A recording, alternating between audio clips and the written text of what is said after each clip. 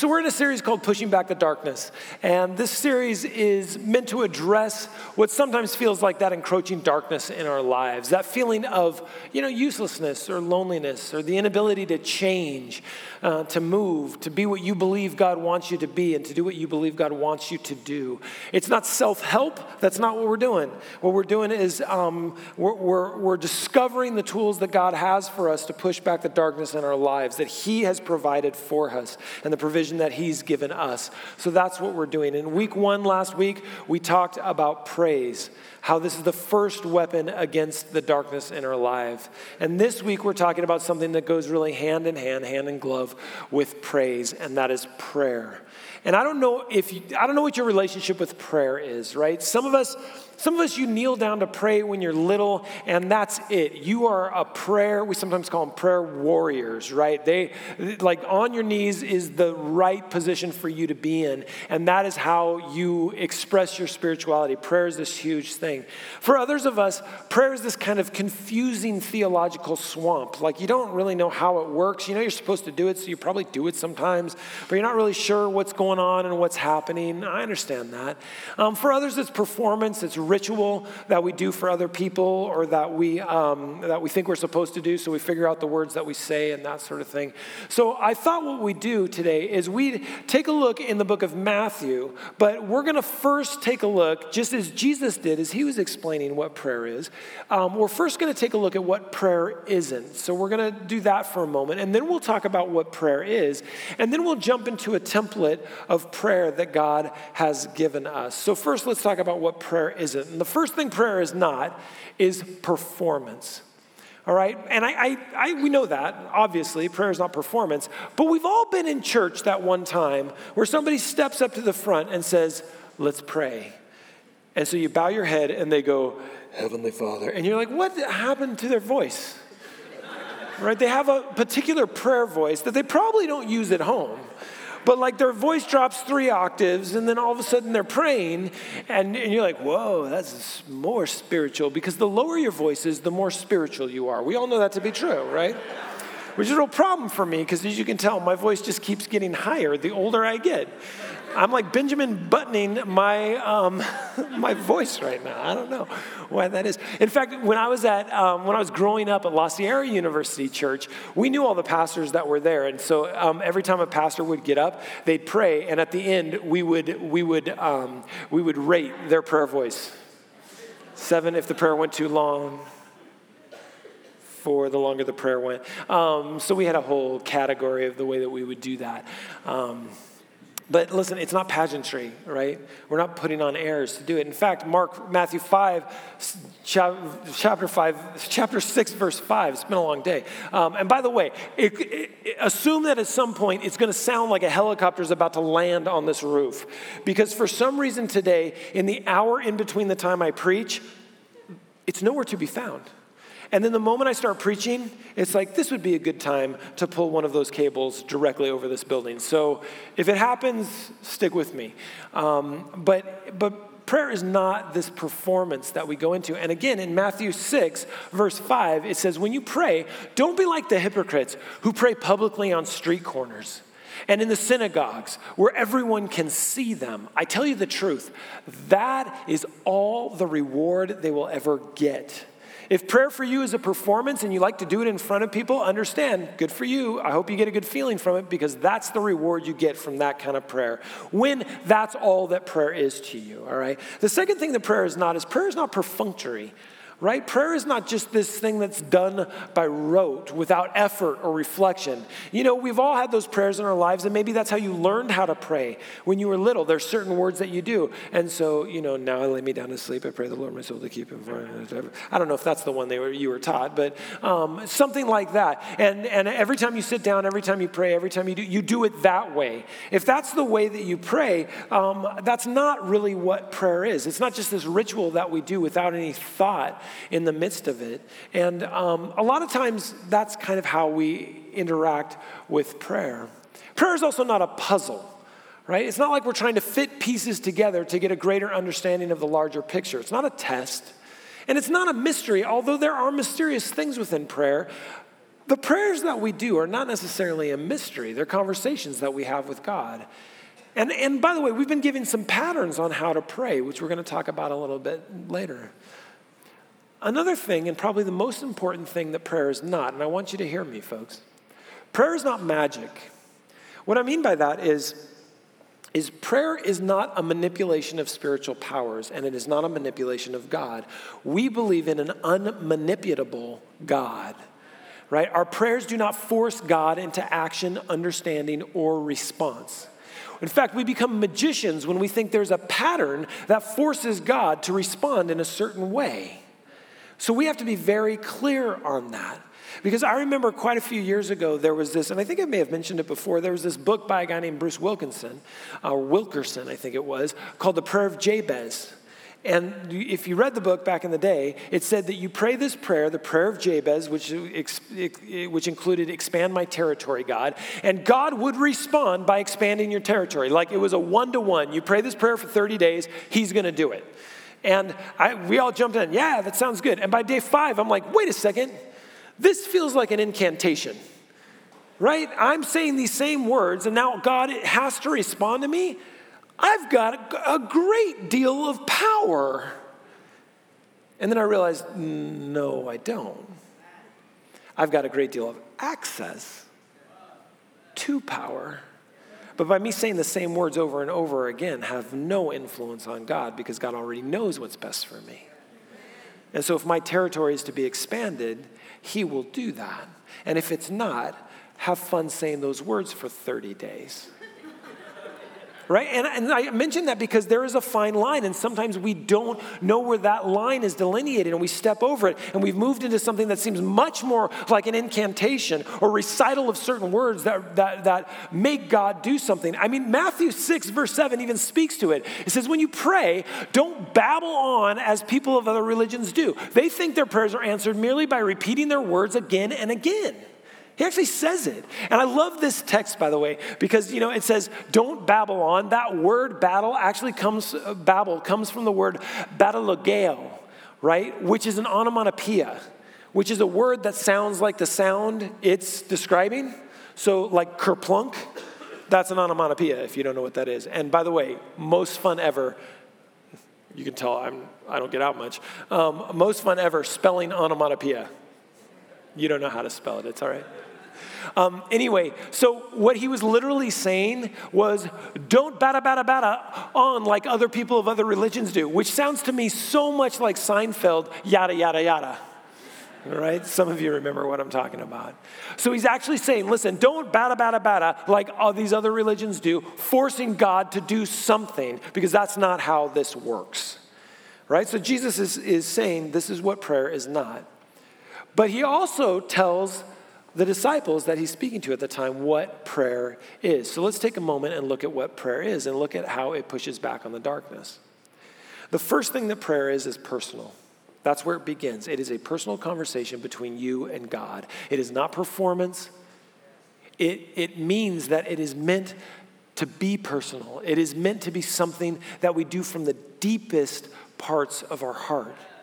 And unfortunately, people are sometimes afraid to tell God what they're really thinking in their heart. They're afraid that if they say something to God, they may offend God, right? That if they tell him what they're really feeling, that he may get upset with them. And so one of the reasons why we fall back onto ritual is because we're afraid that if we tell God the truth, he's not going to be able to handle it. Let's think about that for a moment.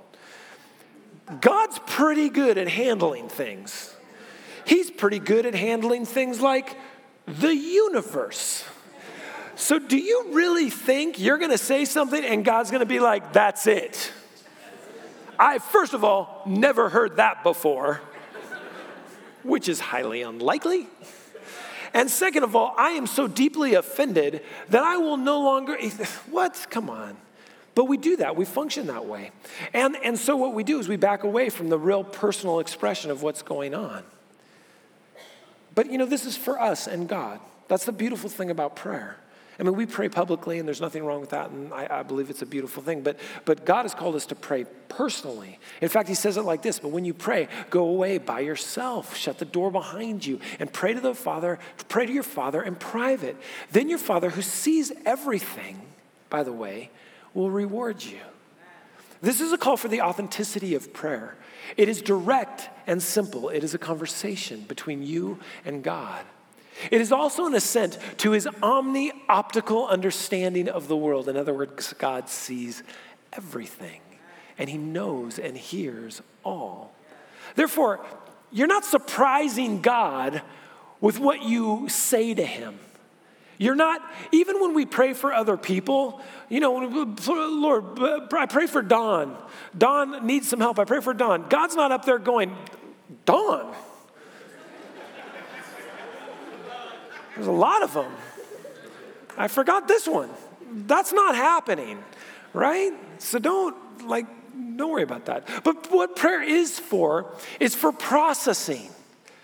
And that means it's where we can go to process things that we don't understand or that we don't have answers to. Prayer is where we can struggle, where we can wrestle, and where we can be exhausted in the relationship with God. Because we're trying to figure out how this works. We're trying to figure out what God wants. And we can process and say, God, I'm not really happy about this thing. I don't really understand what's going on here. Can you please help me out? Because I don't like this. This is not great. Have you ever had one of those really hard processing conversations, like hours and hours and hours? We'd just done a tour in Australia. We'd spent like 20 days in Australia. And I was having some issues with one of the guys in the band. And so I was like, hey, I'm going to sit next to him when we fly. And everyone's like, okay. Because nobody wanted to sit with him because he never, ever slept. So I was like, I'll sit next to him. And they said, okay. So we sit down, and there was an issue that I wanted to talk about. So the plane takes off, and I'm like, hey, man, because now he's stuck. So I'm like, hey, man, I think we need to talk about this. So we start talking back and forth. We were both desperately disagreeing with one another, but we're processing through this because, being in a band is a lot like being in a marriage without all the good parts. Like you hang out with these people way too much. That's pretty much what it is, right? So we're going and we're arguing. We're processing. That's a better way to say arguing, right? We're processing. Finally, a guy taps me on my shoulder, and he's like, hey, man, would you guys shut up? And I'm like, wow, rude. And I'm like, well, we're processing something here. And he goes, yeah, I know. I've been listening for 5 hours. Shut up.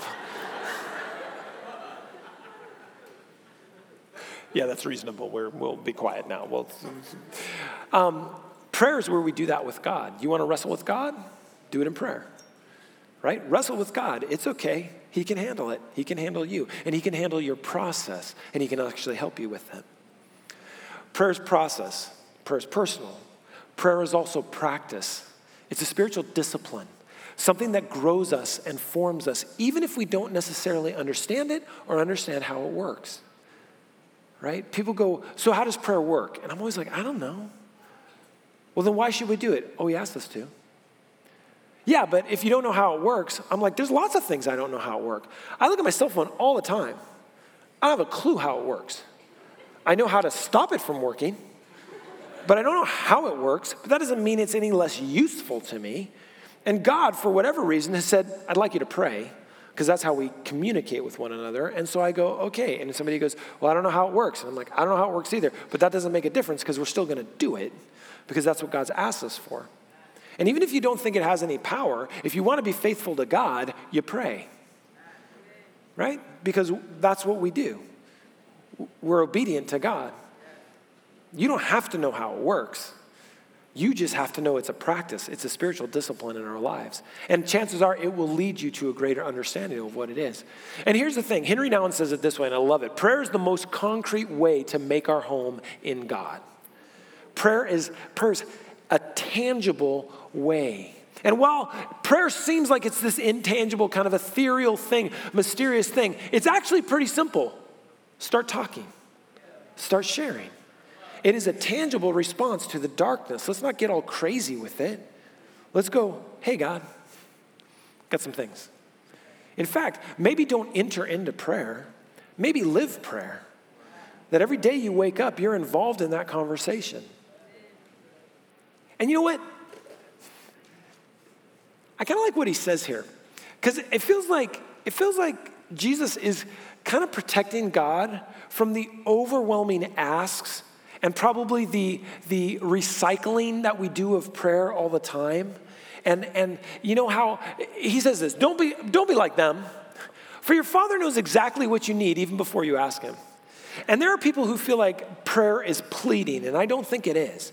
I don't think, and I've been at conferences, I've been at prayer conferences where people are on the ground supplicating themselves, crying, tears rolling down their eyes, and that's fair, you can do that. But Lord, please bring this, bring the, we're Adventists, so the latter day rain, that's what we say. Lord, bring the latter day rain, bring it, please, please, please. You ever think God's like, I got it. Like I heard you 20 minutes ago. Right? Sometimes we don't. I think God's listening and he knows what's best for us and he knows what we need even before we ask him. Certainly we're asked to ask him, but come on. I don't have to pray and plead for my forgiveness because God is willing to forgive me.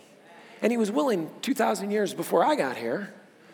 So maybe I need to learn what a prayer of acceptance sounds like. Not a pleading for grace, because that's available to us. So how do we pray?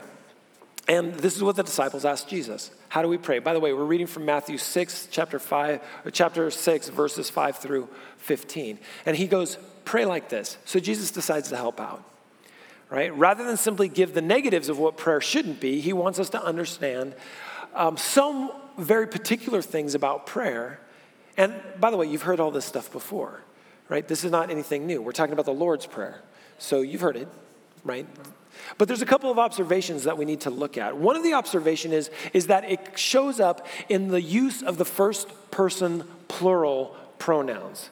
So we, us, our, it's using those kind of pronouns. Now, many of you are not English majors like I was, so you're like, what are pronouns? I'm trying to think about it in 7th grade. I get it. But the reason why it's important is words are important. And one of the things is that this reminds us that praying, while personal, ought to reflect the corporate unity, desires, and needs for the entire church. That's part of it. So we pray for our things. And we pray, and that's important. But another observation is this. We call this the Lord's Prayer, but we probably shouldn't, because this is the disciples' prayer. It was given as a gift, a model of how disciples should pray. How do we know that? Because there's this prayer for forgiveness in the middle of it, and the Lord doesn't need forgiveness. So this is something for us. So maybe we should be calling it the disciples' prayer because it's this gift that God gave to the disciples. And it starts like this, our Father in heaven. And by the way, most of you learn this like King James Version, right? So I'm going to read it in the New Living Translation, and your head is going to hear it in the King James Version with all of these and thous and arts, right? I get it. And all the halloweds. It's okay. There's only one hallowed. But so it starts like this, our Father in heaven. And by the way, let's pay attention to this language because this is sonship language. This is daughtership language. It's the relational language of family. But it also recognizes the sovereignty and transcendency of God because it says, hey, Dad, who's in heaven, right? Our Father who is in heaven. It recognizes that he is there. This is a prayer to the transcendent God, but also to the intimate God. It covers a lot in just 4 words, doesn't it?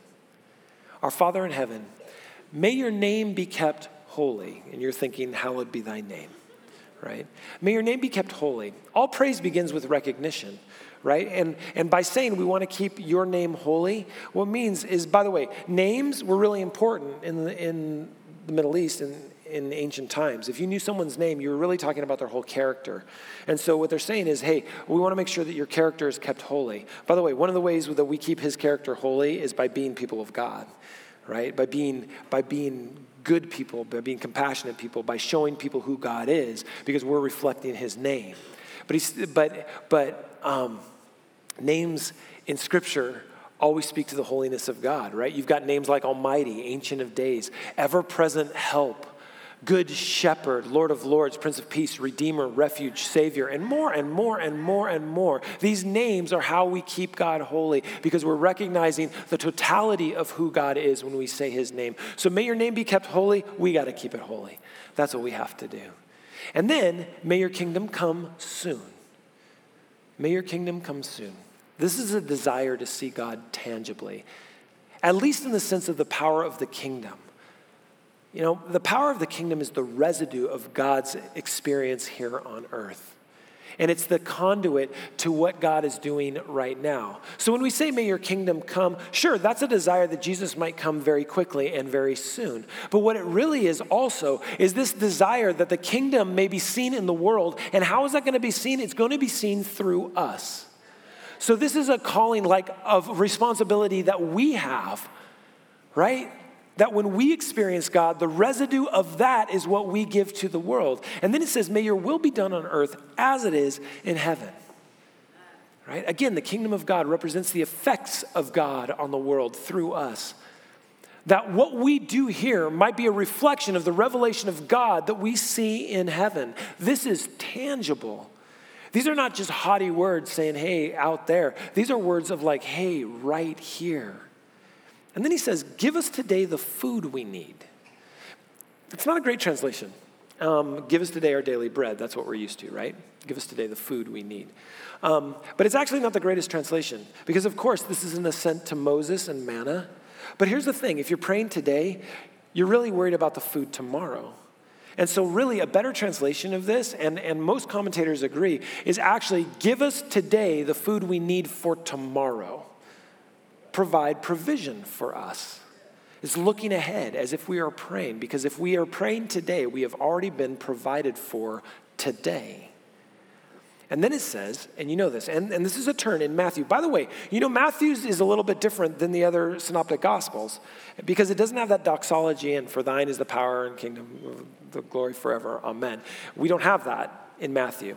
But Matthew leans us towards forgiveness. And forgive us our sins as we forgive those who sins against us. And forgive us our trespasses as we forgive those who have trespassed against us, if you want the King James Version. Now, this is often misunderstood, I think, because it seems like there's this one-to-one relationship, right? Forgive us our sins as we've forgiven those who sins against us. Like we're only going to get forgiven if we forgive. And that becomes deeply transactional if we're not careful, right? Well, I forgave 3 people and I need forgiveness 4 times, so I better go find one more person to forgive, right? Like we're all of a sudden keeping tallies. That's not really how God works. But I think what he's saying is listen, if you don't forgive, you won't receive forgiveness. Not that it's not even being offered, but that you won't accept it. Because if you've not cultivated a culture of forgiveness in your life, to be forgiven is actually foreign to you. It is different than what you're used to, and you don't like it because it feels like you're in somebody's debt. And you don't want to be in somebody's debt. So you don't want to be forgiven by someone because then you may owe them something. And so I think that's what we're talking about. Not just a transactional relationship between our forgiveness and God's forgiveness, but the desire for you to cultivate a culture of forgiveness in your own life so that when you are forgiven from God, you will accept that forgiveness because it is offered to you. And then it goes on. And normally we read it like this, right? Lead us not into temptation. That's weird, isn't it? Why is God leading us into temptation? Have you ever thought about that? Have you ever thought about like maybe why do I have to tell God not to do that? So I like this translation much better. And don't let us yield to temptation, but rescue us from the evil one. Now, this comes in the midst of a conversation about forgiveness. But I want you to understand why, I think. Because if forgiveness is the medicine to our sins, this is the preventative action. Right? Like preventative medicine, it stops the disease of sin before it starts. And by the way, as Christians, one of the things we believe in is growth. Right? We believe that God's not going to leave us somewhere in our sin. He's going to help us move forward and past it and give us victory over that sin in our lives. So what we're seeing in this prayer is actually an assent to that growth. It's an assent to that maturity. Pray for forgiveness, but hey, also pray that you don't even need to ask for forgiveness because you're not sinning anymore because God's getting ahead of that with you. And as you grow, you know what's coming a little bit better, right? I mean, hopefully, as you get older, you know what the response to your whatever it is that you do will be. As we get older and as we get more mature, we begin to maybe not do some of the stupid things that we did when we were younger. Spiritually, that should be true too. Shouldn't it? I mean, I think so. And so this is interesting that you're praying for forgiveness, and then all of a sudden it's sent to like, hey, maybe let's not get into those situations and help us not to get in those situations. Is it possible that as we mature, our prayers move from forgiveness to protection? Because we're beginning to see what's coming in our lives. We know what temptation really is for us. I mean, I fall back on something I heard T.D. Jakes say a really long time ago. He was speaking to a group of men, and I always thought this was really powerful. He said, you're going to be tempted, and you should kind of lean into that temptation, because if you're being tempted, it means that Satan knows that you're a powerful tool in God's tool belt, right? So we know that there's going to be temptation. And so as you mature as a Christian, one of the things you want to do is get ahead of that temptation. And you want to get ahead of those same sinful behaviors that you can't seem to get out of, because we're growing towards Christ. That's the hope. But he throws it in there, and then he goes, hey, hang on a second. Let's actually talk about forgiveness again, because you may have some issues with this. So he jumps back to forgiveness in this Matthean version, and he says, if you forgive those who sin against you, your heavenly Father will forgive you. And this must be important if it's repeated here in Matthew again. It also helps us to realize that we cannot simply repeat the words as an incantation of any sort, because he's saying, listen, pray for forgiveness, but pray for forgiveness again, and also forgive those again, because relationships need lots of forgiveness. Am I right? I think they are. I think about the fact that if I only asked for forgiveness once in my marriage, we would have been good for a solid 3 days. We've been married for 24 years. Do you think there's been more than one ask and there's been more than one giving of forgiveness? Of course, and this is why he goes back to it, because he's like, this, by the way, you're going to have to ask again and again, because you're going to need it. And by the way, you're going to have to give it again and again. And then he actually puts this little in the end, and he goes, but if you refuse to forgive others, your Father will not forgive your sins. Like, take that as a warning. And again, I don't think it's a one-to-one transaction. Don't get into that mindset. Get into the idea that in order to receive forgiveness, you have to give it, because we don't receive what we won't give. We don't receive what we don't give. But this prayer is a model. It's a template, right? It's a pattern for disciples. But it's not, hey, say these words exactly the same way and you'll be good. Because that's all of a sudden works related. Oh, well, he did it right. He got every word, so he's good. That's not how that works. It's for us to take into our lives, understand that there is a nice pattern if you don't know what to say, and then you can begin to express it. I mean, this emphasis on forgiveness, both his and ours, should remind us of the human condition, and that grace is always accessible and is always renewable for us. Forgiveness, salvation, and grace are not one-time events, but the constant bellwether of relationships. This emphasis on forgiveness that comes from God and goes from us is important. But see, it reminds us that it's something that's renewed every time. It's something that's accessible every time. Prayer pushes back on the darkness by reminding us that God's promises are new every day and accessible at all times. Right? Prayer renews us. It refreshes us. It recreates us in his image, and it reestablishes God's sovereignty in our lives, because we're focusing on him and we're submitting to him. But what happens is we pray and we feel like our prayers don't go above the ceiling, because they don't feel like they do. Not that prayer has anything to do with feelings, but prayer has everything to do with the fact that God has forgiven us and God loves us. But because we don't feel it, we don't do it. Or we fall back on rituals that don't really have any meaning in our lives, but have become rote and memorized. And because of that, the darkness encroaches in, and we can't seem to push it back. And so you know what we do? We decide to do the next best thing. Rather than find a light in the darkness, we decide we're going to let our eyes adjust to the darkness. By the way, have you ever done that? You ever woken up in the middle of the night not wanting to wake up the person that you're laying next to, my wife? And so this happens to me, I get up early. Rather than turn on the light on my phone, which is super easy, I just sit and I wait for my eyes to adjust to the darkness. And once they adjust so I can see relatively well in the darkness, I get up and I start walking around trying to find the things I need to put on before I go to work. Right? Inevitably, this happens. I'm walking, I run into something with my feet. I get to pray to Jesus in words not always beautiful. Because you see, what I would try to do is I try to be comfortable in the darkness. I try to let my eyes adjust to the darkness so that I can find my way around in my own power and in my own what I perceive as safety. This is what I do. This is what we do. Rather than turning on the light of prayer, which is 100% accessible every single moment of every single day, we let and try to get our eyes to adjust to the darkness. Don't let your eyes adjust to the darkness. Turn on the light. You don't need a lot of light to push back on the darkness. What does Dr. Martin Luther King say? One candle pushes back on the darkness. So what you got to decide is, are you going to use this tool that is accessible to you every single day? You don't have to be good at it. You don't have to know how to do it. It's already been given you in a pattern. You don't know exactly the right words to say. You don't have to know exactly the right words to say, because God actually has angels who interpret our groanings and our utterances. When we're in pain, when we've lost somebody, when we are struggling with the hurt that causes and the isolation, you don't even have to say words. You can just go, "God," and God knows what that means. And it is accessible every moment from wherever you are. And no matter how dark it is, light comes. And it pushes back on the darkness in our lives. So my admonition to you today is never stop talking.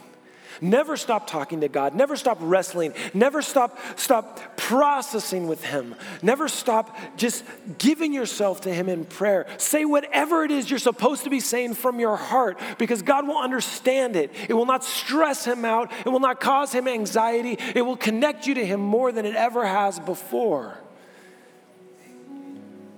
And man, if you don't believe me, try it. Try it. Even if it doesn't feel like they're going somewhere, I guarantee you he hears. And I guarantee you he knows what's best for you, and he loves you deeply. And don't just repeat the words, "Our Father who art in heaven." How about it sounds something like this? Hey God, Father, friend, I know that you're up in heaven because that's where you live. And I want to keep you holy in my life. And so I want to call you names like Dad. I want to call you names like my deliverer and my defender. That's why we sing these songs. And Lord, I want to see your kingdom. And whatever I can do to help forward that kingdom in this world today, let me do it. And I want to do what you want me to do, so help me understand what that is. Because it's what you want, not what I want. And Lord, thanks for what you've provided for me today. That's amazing. And I'm really anxious to see how you're going to provide for me tomorrow. I don't know what that is, but I'm waiting to see it. And Lord, forgive the foolish stuff that I do. And I'm going to make sure that I forgive the people around me too, because they do some pretty foolish stuff. You created them in very interesting ways. But I'm going to make sure I forgive them too. And hey, there's stuff in my life that I have a tendency to fall into, and I'd really rather not. So if you could help me not do that, that would be helpful, because I'd really like to get ahead of the sin thing in my life. Sometimes I'm tired of asking for forgiveness. I'd like to get ahead of it. Can you help me do that? I know you can. And Lord, all of this, I know you can do, and I know you want what's best for me. So I'm just going to thank you in advance. And Lord, help me see it, because I'm sometimes blind, and you kind of see everything. And all that is just the beginning of the conversation that I have with God. Because what we like to delineate with an amen doesn't stop with an amen. It continues on in every breath and every thought and every word that we speak. Because I don't know about you, but I need that darkness pushed back in my life. So let's pray. Jesus, may your power be known here. May your overwhelming presence be felt here. As we sing of you and as we sing to you, may these words be our prayer. And Lord, if there's anyone here who feels like their heart is just being pressed in by the darkness in their lives, whether it's a bad relationship, whether it's some stuff that they really should not be involved in, whether it's their job situation, their family situation, Lord, and they just need light today. Lord, I ask that you connect them with you. I ask that you set a spark in their heart, and may that happen through this prayer connection that we have. Lord, because you know what we struggle with even better than we do. You know exactly what we need. But Lord, let us never be afraid to speak with you. Let us never be afraid to use prayer as that light in the darkness. Never let us think that you're not listening, because you are. And even before those words come out of our mouths, while they're still in our hearts, you've heard them loudly. Lord, thank you for loving us. Thank you for forgiving us. And thank you for being willing to accept these praises today. In your name I pray. Amen.